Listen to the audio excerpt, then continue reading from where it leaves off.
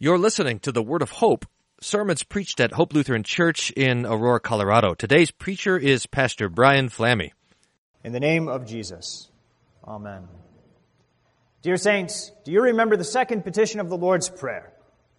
Jesus teaches us to pray, "Thy kingdom come."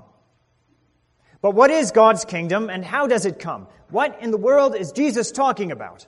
Now, in the history of religion, there are typically two answers to this question. The first is that God's kingdom is heaven. It's a heavenly reality. It is a reality that transcends this creation upon which we stand, that we have to die in order to get to. Right? God's kingdom is one that we cannot see with our eyes and one that we can only hope to achieve after we die. The second answer is that God's kingdom is to be found here in this world. That actually when Jesus teaches us to pray, "Thy kingdom come," what we are praying is that God's kingdom will actually be a present reality among us, that we don't have to put our minds ahead of us into heaven somewhere, but rather that we are standing in the midst of God's kingdom if we do what it takes to make God's kingdom present.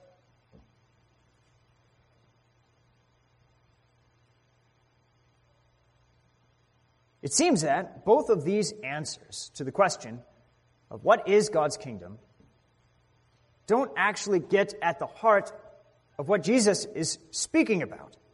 And in fact, I would guess that if you spoke to most people about God's kingdom either being in heaven or God's kingdom somehow being here on earth, both kingdoms would have to be achieved by works. How do you get to heaven? 99% of the people who live out there will say you get to heaven by doing good things, and when you die, if you have done enough good, then you get to go to God's heavenly kingdom.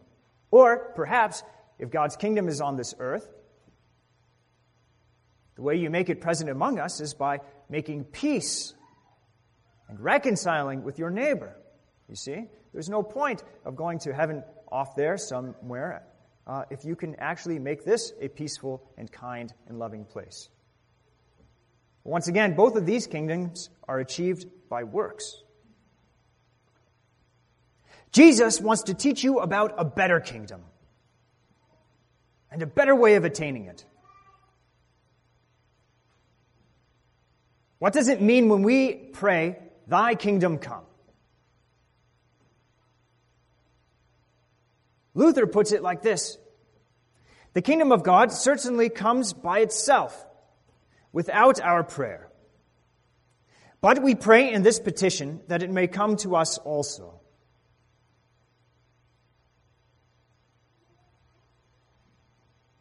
When Luther meditates on God's kingdom, he doesn't have time to think about whether or not it's meaning an afterlife of some sort, or if it's supposed to be a present reality that we achieve by the works of our hands. No. Luther looks to where Jesus is, where the King actually reigns. Jesus pays attention to the words that come from this King's mouth. And now, what do we know about him? We know that Jesus is the King, that he is true Son of the Father, and also true man. That the Son of God entered into our world to overcome the prince of this world by his blood, by his righteousness, by his resurrection. And this work of dethroning the devil is done. This is the preaching, of course, of Good Friday and of Easter. The blood that Jesus shed has satisfied God's anger against your sins. And now Jesus' resurrection has given you the hope of eternal life. More than that, you know also the preaching of the ascension, that Jesus, our brother, according to human flesh, has ascended to the right hand of God, the right hand of a divine power to fill all things. Jesus is present in all of creation as true God, as true man. which means that he rules among us as this creation's maker, and now also as its redeemer. Now, this isn't a future reality. It's not far off. Instead, this is a reality that's with us at this very moment, because Jesus is at the Father's right hand. The kingdom of God has certainly come without your prayer and before your prayer. Before you even heard the preaching of the gospel, before you were ever baptized as a baby, Jesus has ascended and he sits at his Father's right hand. It's done.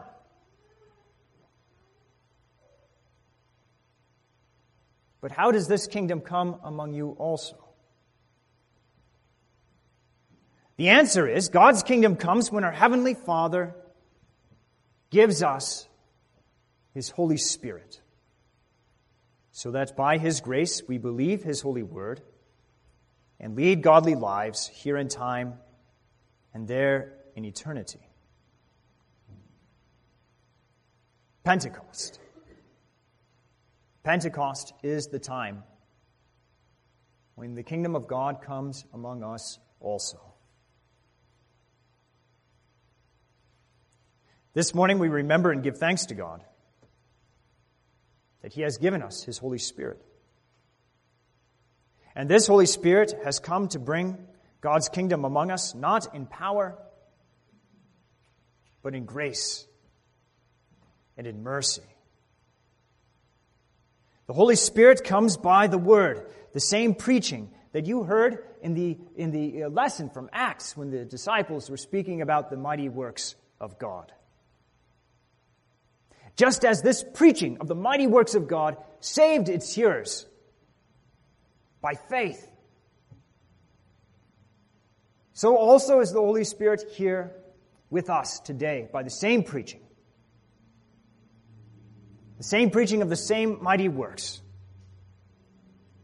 That God is man, that He has suffered, that He has died, that He has shed His blood so that you may be His own.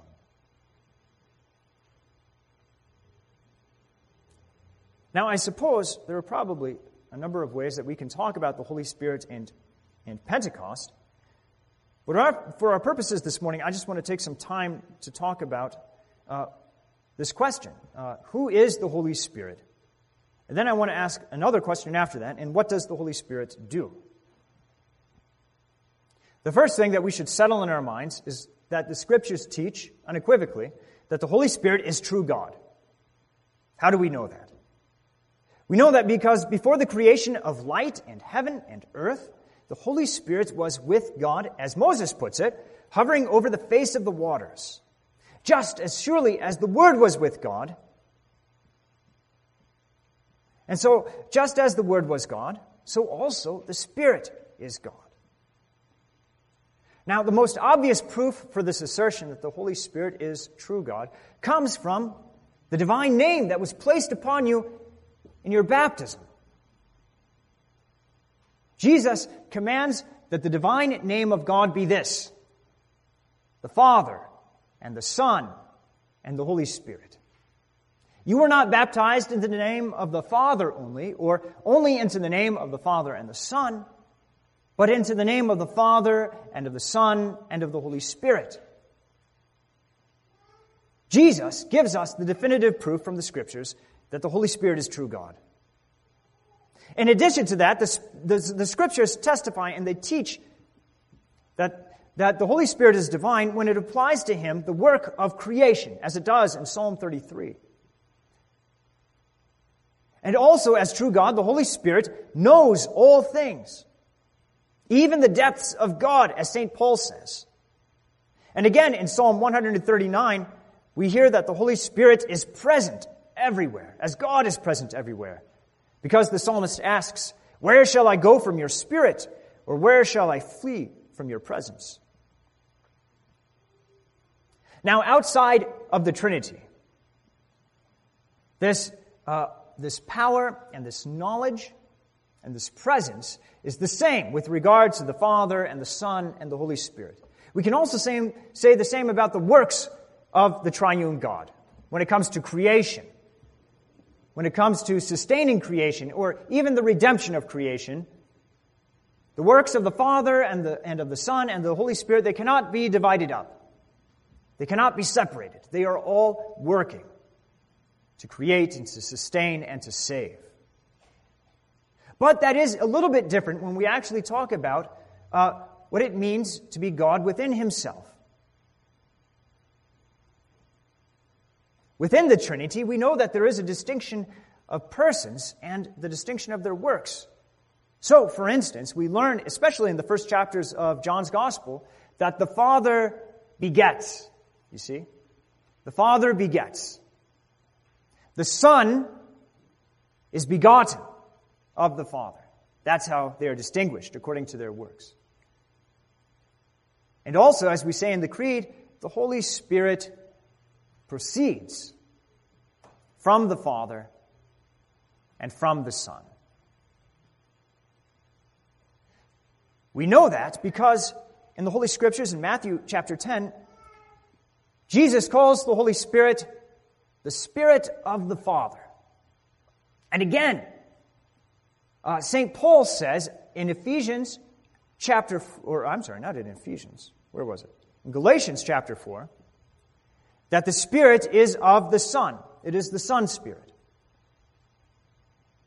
And so the Spirit proceeds from both the Father and the Son.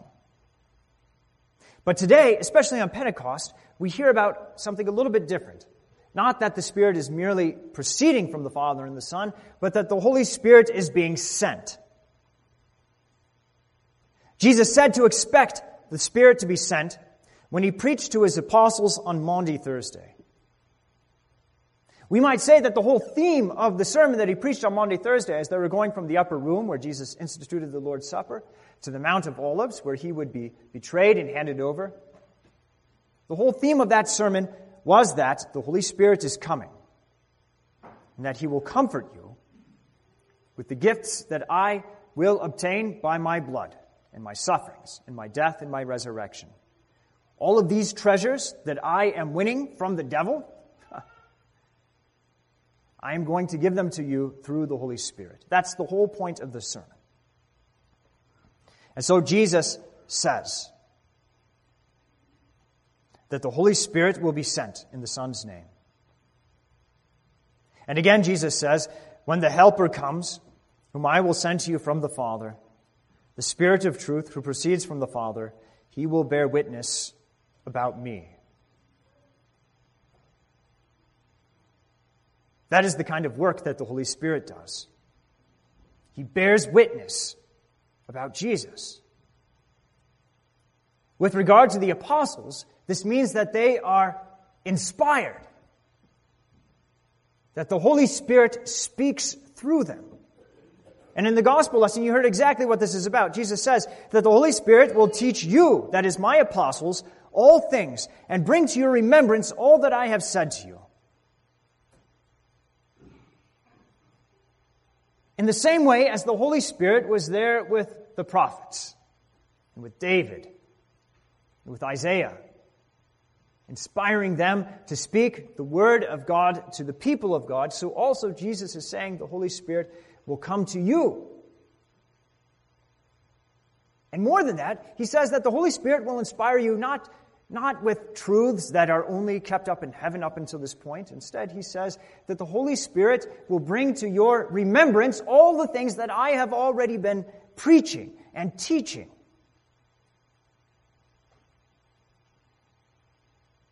You see, Jesus ties the Holy Spirit and the words of the Holy Spirit not to unthinkable heavenly realities, but in fact, He binds the preaching of the Holy Spirit through the mouth of the apostles to Himself, to His own works, to His own preaching. And you and I should not be surprised by this. It's not strange at all. Why? Because you know also when Jesus commanded the apostles to go and to baptize, He also did what? He told them to teach everything that I have commanded you. Everything that we have been hearing about as Christians during this festival half of the church here. Everything from Advent all the way through the ascension of Jesus, as we meditated upon the words and the sermons of Jesus, upon His works, and his teaching, all of this is what the Holy Spirit is to proclaim. And you have it set before you in the Holy Scriptures. The second thing that the Holy Spirit does, besides inspiring the apostles to be his spokesman, is that through this word that they preach, he gives faith. That as we hear the preaching of Jesus through the Scriptures, through the apostles, through the evangelists, the Holy Spirit is in it and with the word. That as the forgiveness of sins strikes your ear, there the Holy Spirit is to create in your heart conviction that it is true.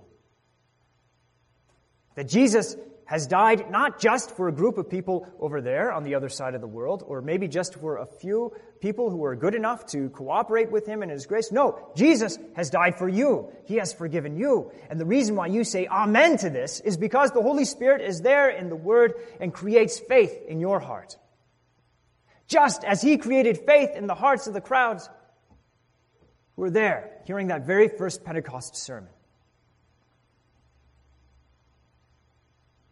When we think about Pentecost, and when we hear the story about Pentecost, we have to see the flames above, the heads of the apostles and the mighty rushing wind, not as distracting us from the preaching of St. Peter and the other apostles, but rather highlighting it or underlining it.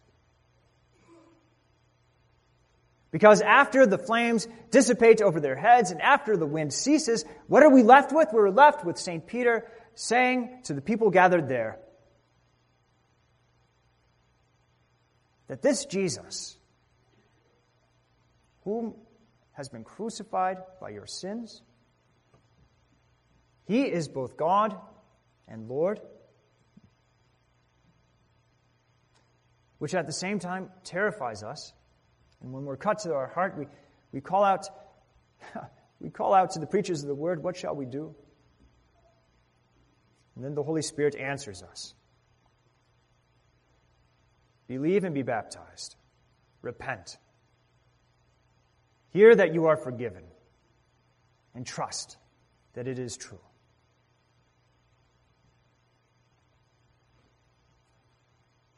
On this day of Pentecost, we should give thanks to God because through this preaching and through this faith, we have the peace that Jesus has promised. This is the chief work and the chief office of the Holy Spirit in this world. It is to bring the peace that Jesus has accomplished by his blood and his righteousness to all people in every place.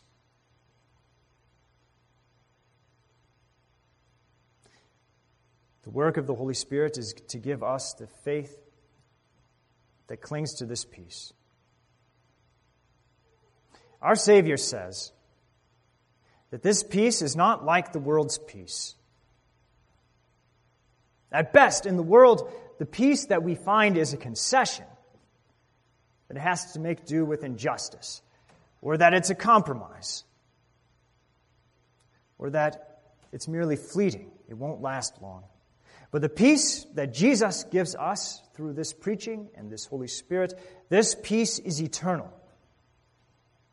It gives rest to our consciences, and it gives us hope in the hour of death. And therefore, dear saints, do not let your hearts be troubled, neither let them be afraid. God's kingdom has come among you. You have been baptized into it, and the Father has surely given you his Holy Spirit. Trust in his promises. Believe in his words. The Holy Spirit will accomplish this faith within you. Amen.